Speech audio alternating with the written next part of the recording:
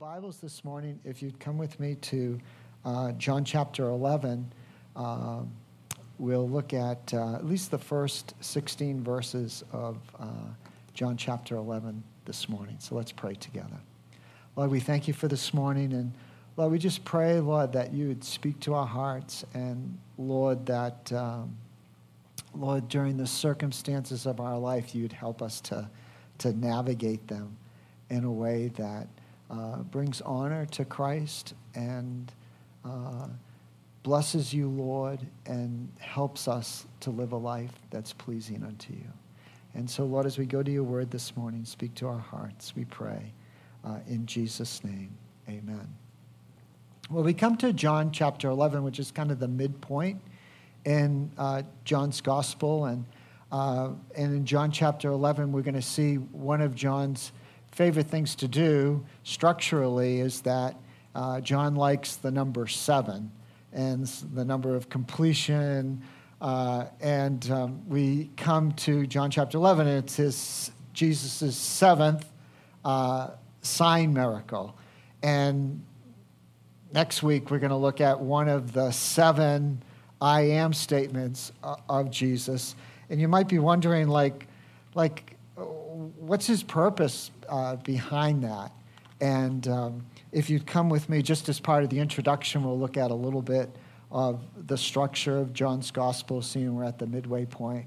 But if you looked at John chapter 20 and verses 30 and 31, John gives us some insight in why he writes the way he does, and certainly the motivating factor, the inspiration behind all of that, the one that's directing all of his writing is the Holy Spirit. The Holy Spirit's moving John's heart and speaking to him, and John is responding to the work of the Holy Spirit and writing these things down for us. But it helps us to take a moment and say, well, what's John's purpose? Because it will help us to inform our own hearts of the nature and the purpose of Scripture so that we could maybe put our arms around those truths in a more effective way. And so in John chapter 20, verse 30, John writes this: "Now Jesus did many other signs in the presence of the disciples, which are not written in this book." And so one of the things that we mentioned last week is that there's about a 3-month gap between chapter 10 and chapter 11, and we have to go to the synoptic gospels, Matthew, Mark, and Luke. They see the ministry of Jesus kind of in the same way to fill in the gaps of those periods of time, because John has a very specific purpose, and the purpose we find in verse 31. "But these, out of all that Jesus did, these are written so that, one, you may believe." And so John is calling for a response of faith to God's word, the scriptures, the Bible that we have. John is calling for us to put our trust in Jesus, and he's going to demonstrate that through a variety of different ways. And one of the ways that John demonstrates that is through the miracles that Jesus does. And John gives us 7 sign miracles, starting all the way back in John chapter 2. If you looked at John chapter 2, verse 11, he tells us that this is the first sign that Jesus did, and it was at a wedding feast when he turned water into grape juice. Yes? Oh, wine. Oh, that's it, yeah. So Jesus turned water into wine at that first as a sign that he is sovereign over all things, and that all things he has created. He is the Word, and you get the John chapter 1, 1 through 4. And so, "But these are written so that you may believe that Jesus is the Christ, the Son of God, and that by believing you may have life in his name." And so Jesus has come, and John has written about these 7 signs. The first one's in John 2, the second one's in John chapter 4. It's the healing of the official son. In John chapter 5, we have that fellow that we know and come to love, For 38 years, he was an invalid. He's at the pool trying to make it in, hoping that he's going to get healed. And Jesus comes to him. In John chapter 6, you get the feeding of the 5,000. In John chapter 6, you have walking on water. And then one of my favorites, if raising Lazarus from the dead isn't enough, but in John chapter 9, you have the man that was born blind from birth. And Jesus comes and restores his sight. And the man at the end just worships Jesus. And so all these are signs. They're meant to bring us, they're meant for a response of faith in our hearts and a response where God glorifies himself and displays the deity of his Son and the affections that the Father has for the Son. And so we come to John chapter 11. Come there with me, look at verse 1. It says, "Now a certain man was ill, Lazarus of Bethany." And it's important to note, we're going to note later in the text that Bethany geographically is important to the narrative of the text because it's just a short distance from Jerusalem, right? And we know that Jesus has left Jerusalem because on each one of these sign miracles that he did, something happened. And the religious leaders got more focused, more resolute to bring Jesus to the cross and to execute him. It's a good little insight there. We might think that, our family and friends, if God would only show them a miracle, then they turn their heart to the Lord. And that's not always true. And what we see in the narrative here through the Gospel of John is that 7 times Jesus does a miraculous miracle. I think the first one would have been enough for me, or maybe the second, or maybe the third, but it wasn't enough for the religious leaders. And as it says in Romans chapter 1, is that instead of believing, which was the purpose of the miracle, to display and manifest the Father's mandate and call upon the Son, they closed up their hearts. And so the religious leaders were adamant, focused on bringing Christ to the cross, so Jesus removes himself. It's Bethany, a short walk to Jerusalem. Back to the text, verse 1. "Now a certain man was ill, Lazarus of Bethany, the village of Mary and her sister Martha." And so what we see from our text here is there's this little family. You have Lazarus, and I think, I can't prove this, so you'll have to take me to task for it. But I think Lazarus was the middle-born child. And then you have Martha, who is the oldest, and you got Mary, who's the youngest. And if you've ever looked at how these 3 people operated, you can get some little insights. Now, I won't go too far with this, but you get some insight into birth order and what birth order children can be like. So come with me. Look at a little bit of insight in Luke chapter 10 for this little family. Luke chapter 10 gives us a little account of Martha and Mary and the little home life they had together. Come to Luke chapter 10, verse 38. It says, "Now as they went on their way, Jesus entered a village, and a woman named Martha welcomed them into her house." Now, Martha welcoming them into her home gives you the kind of insight that she's in charge. She may own the home. She's that eldest born child. And if you know what happens to every eldest born child, they are what kind of people? They are take charge people. They're the people that are going to set the tone for the home, and they can be some. Like if you only had one child, the eldest born child makes you look good. Like Rebecca's not here; she's heavy with children right now, and so I'll talk about her a little bit. But when Rebecca was 6 months old, guess what she did? She walked. Yeah. When she was 9 months old, she began talking. At 12 months old, she was reading the Bible. Nah, I'm just joking with you guys. But you're saying, oh my gosh, that's amazing, Pastor. But eldest child, I mean, they're something. They are very if you only have one, I mean, you walk around thinking like you know everything about children. Then you have the second one. You go, oh my goodness, God help me. And then you got families that they're all eldest children.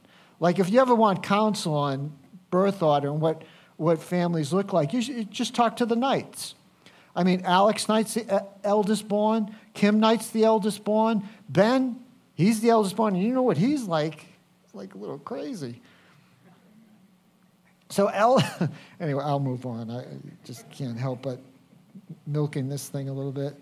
Verse 39, and she had a sister called Mary who sat at the Lord's feet and listened to his teaching. But Martha, being Martha, was just distracted with much serving. And she went up to him and said, Lord, do you not care that my sister has left me to serve alone? Tell her to get her act together and stop being a third-born sluggard. Tell her then to help me. Now, verse 41 and 42 is important to understanding the text in 11. And it's also an important diagnostic tool that you could use if you're ever on a pastoral search committee. Like if you're ever looking for a pastor and you have to interview them, and you have to hire someone. Little diagnostic test to understand where their heart is at is just ask them to read this narrative. Just ask them to read it. Just kind of give me a color commentary. And when they come to verse 41, listen to what they say. Do they read it like this? But the Lord answered her, Martha, Martha, you are anxious and troubled about many things, but one thing's necessary, Martha, and I'm going to tell you what it is. If you're on that pastoral search committee and that pastor wannabe reads the text like that, I have only one word for you. Run! Because that's not the heart. That's not the heart that we're going to see in 11.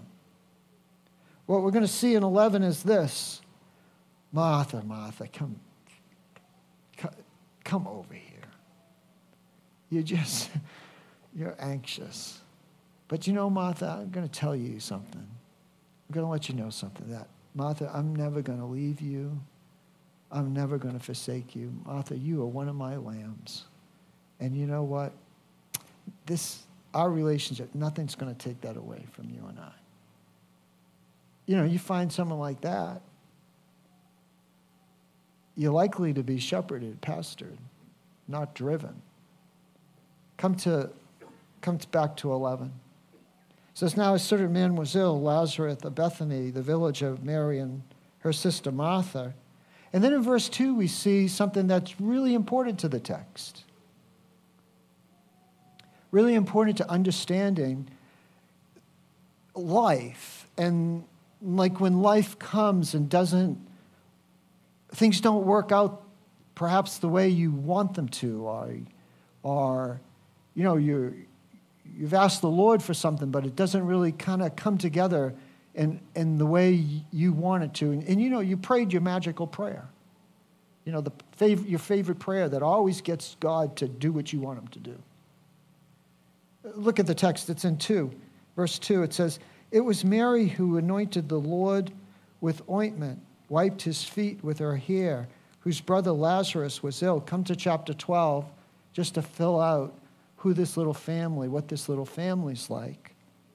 6 days before the Passover, Jesus therefore came to Bethany where Lazarus was, whom Jesus had raised from the dead. So they gave a dinner for him there, and Martha served. If you ever want to go to a good, if you ever want to, if you get multiple invitations to go out to dinner with people, always go to the person who's the eldest born. Like if you go to the eldest born's house for dinner, it's going to be sweet. Everything's going to be laid out. You're going to ask the person, what can I bring? What are they going to tell you? Nothing. I got it all taken care of. And then you'll press them, And you'll say, no, I really want to bring something. And they'll say, I don't know. Just bring something, don't worry about it. I got it all covered. And so this is Martha. Like some of you are under conviction right now. It's all right. You can be a Martha. You can be the eldest born. If you want to invite me over for dinner, if I get multiple invitations, I'm going with the eldest because it's biblical. It's truth. Anyway, back to the text with me. So they gave a dinner for him there, and there Martha served, and Lazarus was one of those reclining with him at the table. See, anyway, I'll stop. Verse 3, Mary therefore took a pound of expensive ointment made from pure nard and anointed the feet of Jesus and wiped his feet with her hair. Why? Because she loved Jesus. Mary loved Jesus. And John doesn't want us to forget that. Martha loved Jesus too, in her own way. Lazarus and Jesus they loved each other. They cared for each other. Verse 3. So the sisters sent to him, saying, Lord, he whom you love is ill. And the implication of this text is that he's ill, you love him, so do what? Help. We have seen you do all these signs. We have seen you do all these miracles. The one you love, he's ill. Verse 4. But when Jesus heard it, he said, this illness does not lead to death. It is for the glory of God. Now we already know from verse 14, Jesus knows what's going to happen to Lazarus. If he's not already dead, the death is coming. But come back to verse 4 with me. But when Jesus heard it, he said, this illness does not lead to death. It is for the glory of God, so that the Son of God may be glorified through it. Drill down a little bit with me in this. There have been in our community a few believers who embrace the falsehood that God could never work through death or sickness or difficulties.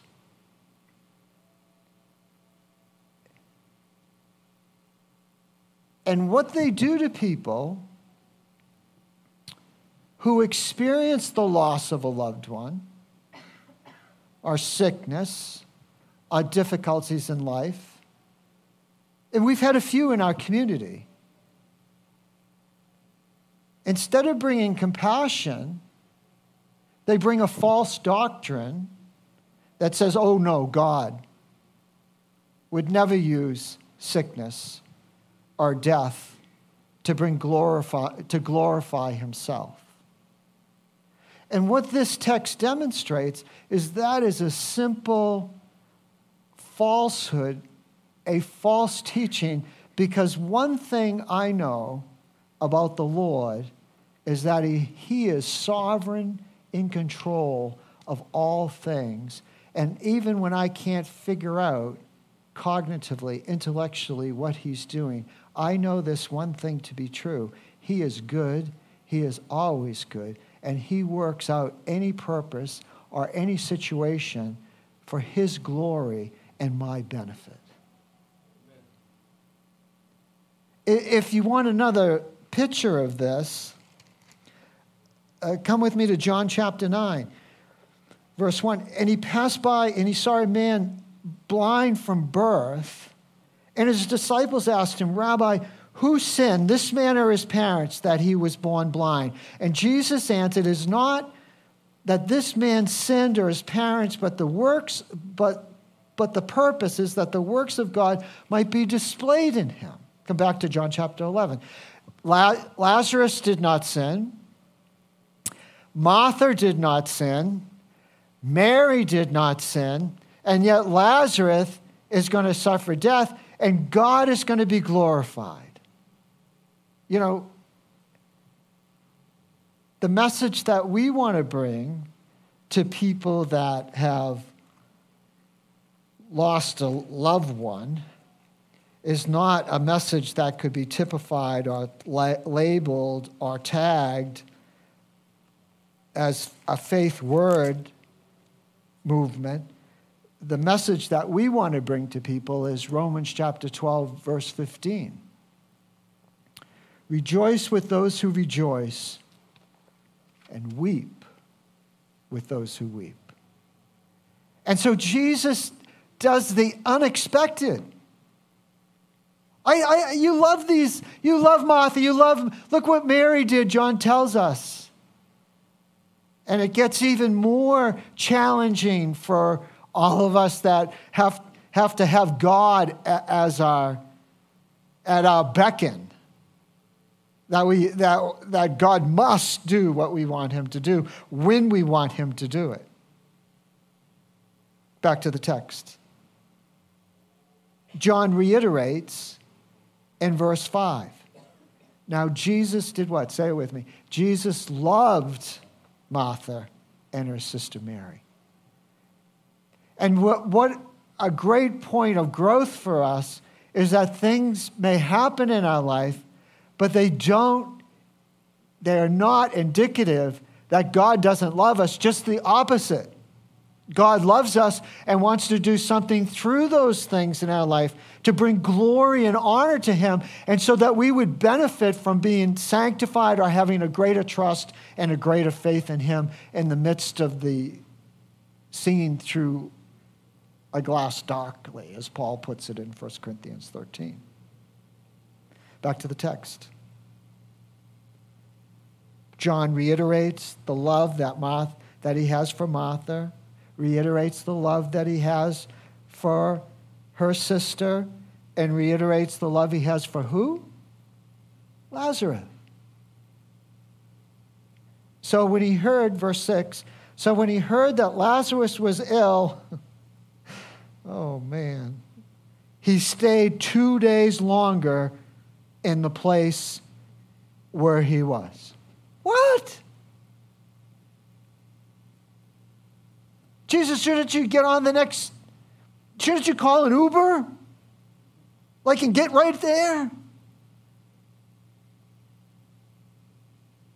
But Jesus waits 2 days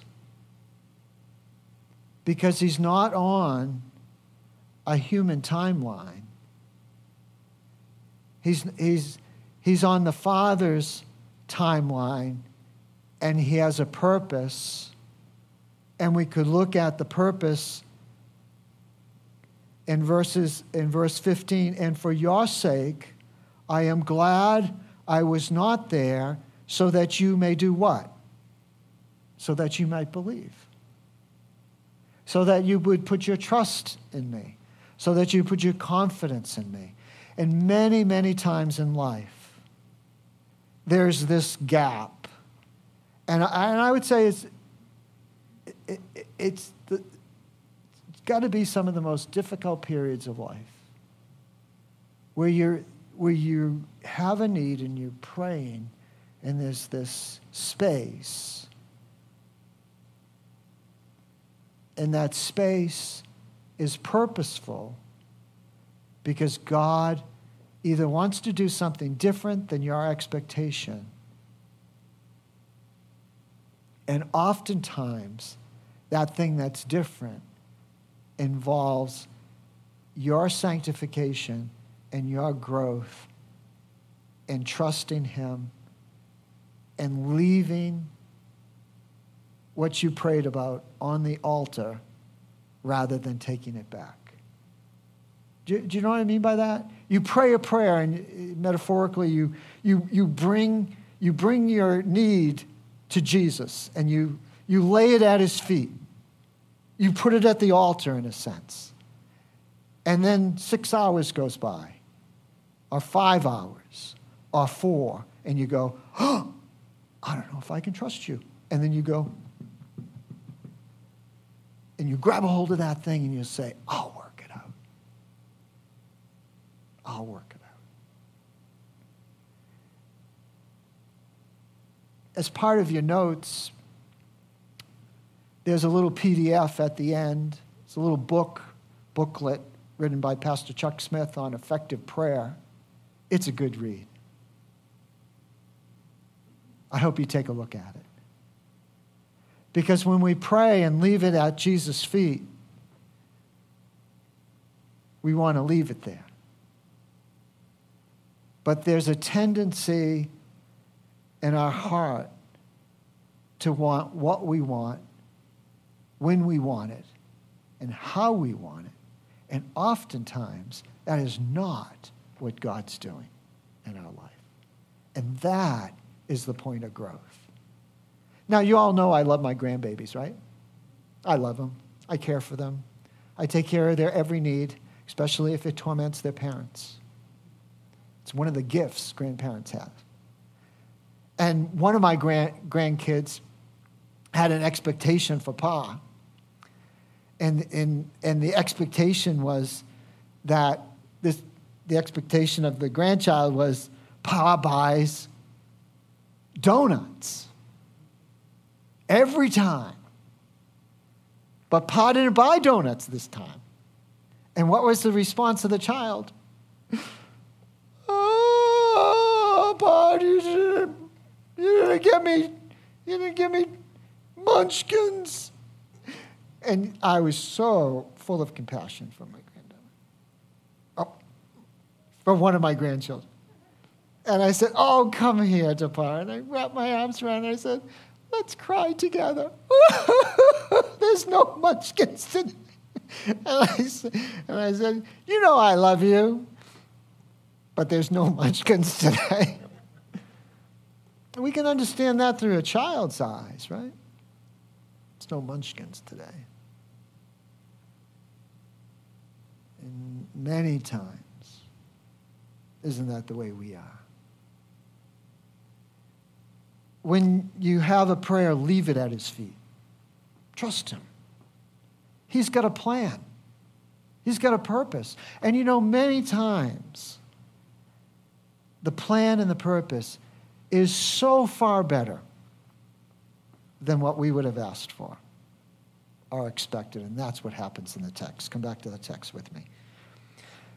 Jesus answered, once again, thematically throughout the text, thematically throughout John, the Father is always working and Jesus is working. The Son is always looking to the Father, John chapter 5. The Son is always looking to the Father. The Father is always showing the Son what he wants to do. So that thematically is to work when it's the Father's working. That's the metaphors here between light and darkness. So Jesus answered, are there not 12 hours in the day? If anyone walks in the day, he does not stumble because he sees the light of this world. But if anyone walks in the night, he stumbles because the light is not in him. After saying these things, he said to them, boys, our friend Lazarus has fallen asleep, but I go to waken him up. Now, in your notes, I developed this point that Jesus is not talking about soul sleep. The disciples are a little bit dull. They don't quite get it that Jesus is speaking in metaphors. And so Jesus has to just put it out to them. So come back to the text with me. Verse 13. Now Jesus had spoken of his death, but they thought it meant he was taking rest and sleep. Then Jesus had told, and these are the apostles, by the way, you know, if you want to be encouraged in your faith, even though your faith may be shaken, just read about these apostles. They will always surprise you with their slowness and how many times Jesus has to speak plainly to them. Verse 14. Then Jesus told them plainly, Lazarus has died. And for your sake, I am glad that I was not there, so that what? Purpose of John, as inspired by the Holy Spirit, that you might believe. Same thing here. That the unexpected, Jesus operated unexpectedly. He created space. And in that space, there was an opportunity for growth. And it's the same way in your life and my life, is that there'll be an event in our life, there'll be space, and then there'll be God's answer. And maturity comes by resting in Christ in that uncomfortable space. Courage comes as we put our trust in him in that space. Peace comes when we relinquish our control and let God lead. Confidence comes when we leave our prayer at the altar and see God do mighty works in that space where we struggle with. Verse 15, and for your sake I am glad that I was not there so that you may believe, but let us go to him. And then that's next week's teaching. John closes with a little thing about Thomas, called the twin. He says to Jesus, to the disciples, let us go that we may die with him. I mentioned at the beginning, Bethany, short walk to Jerusalem. Thomas, we know as the doubter.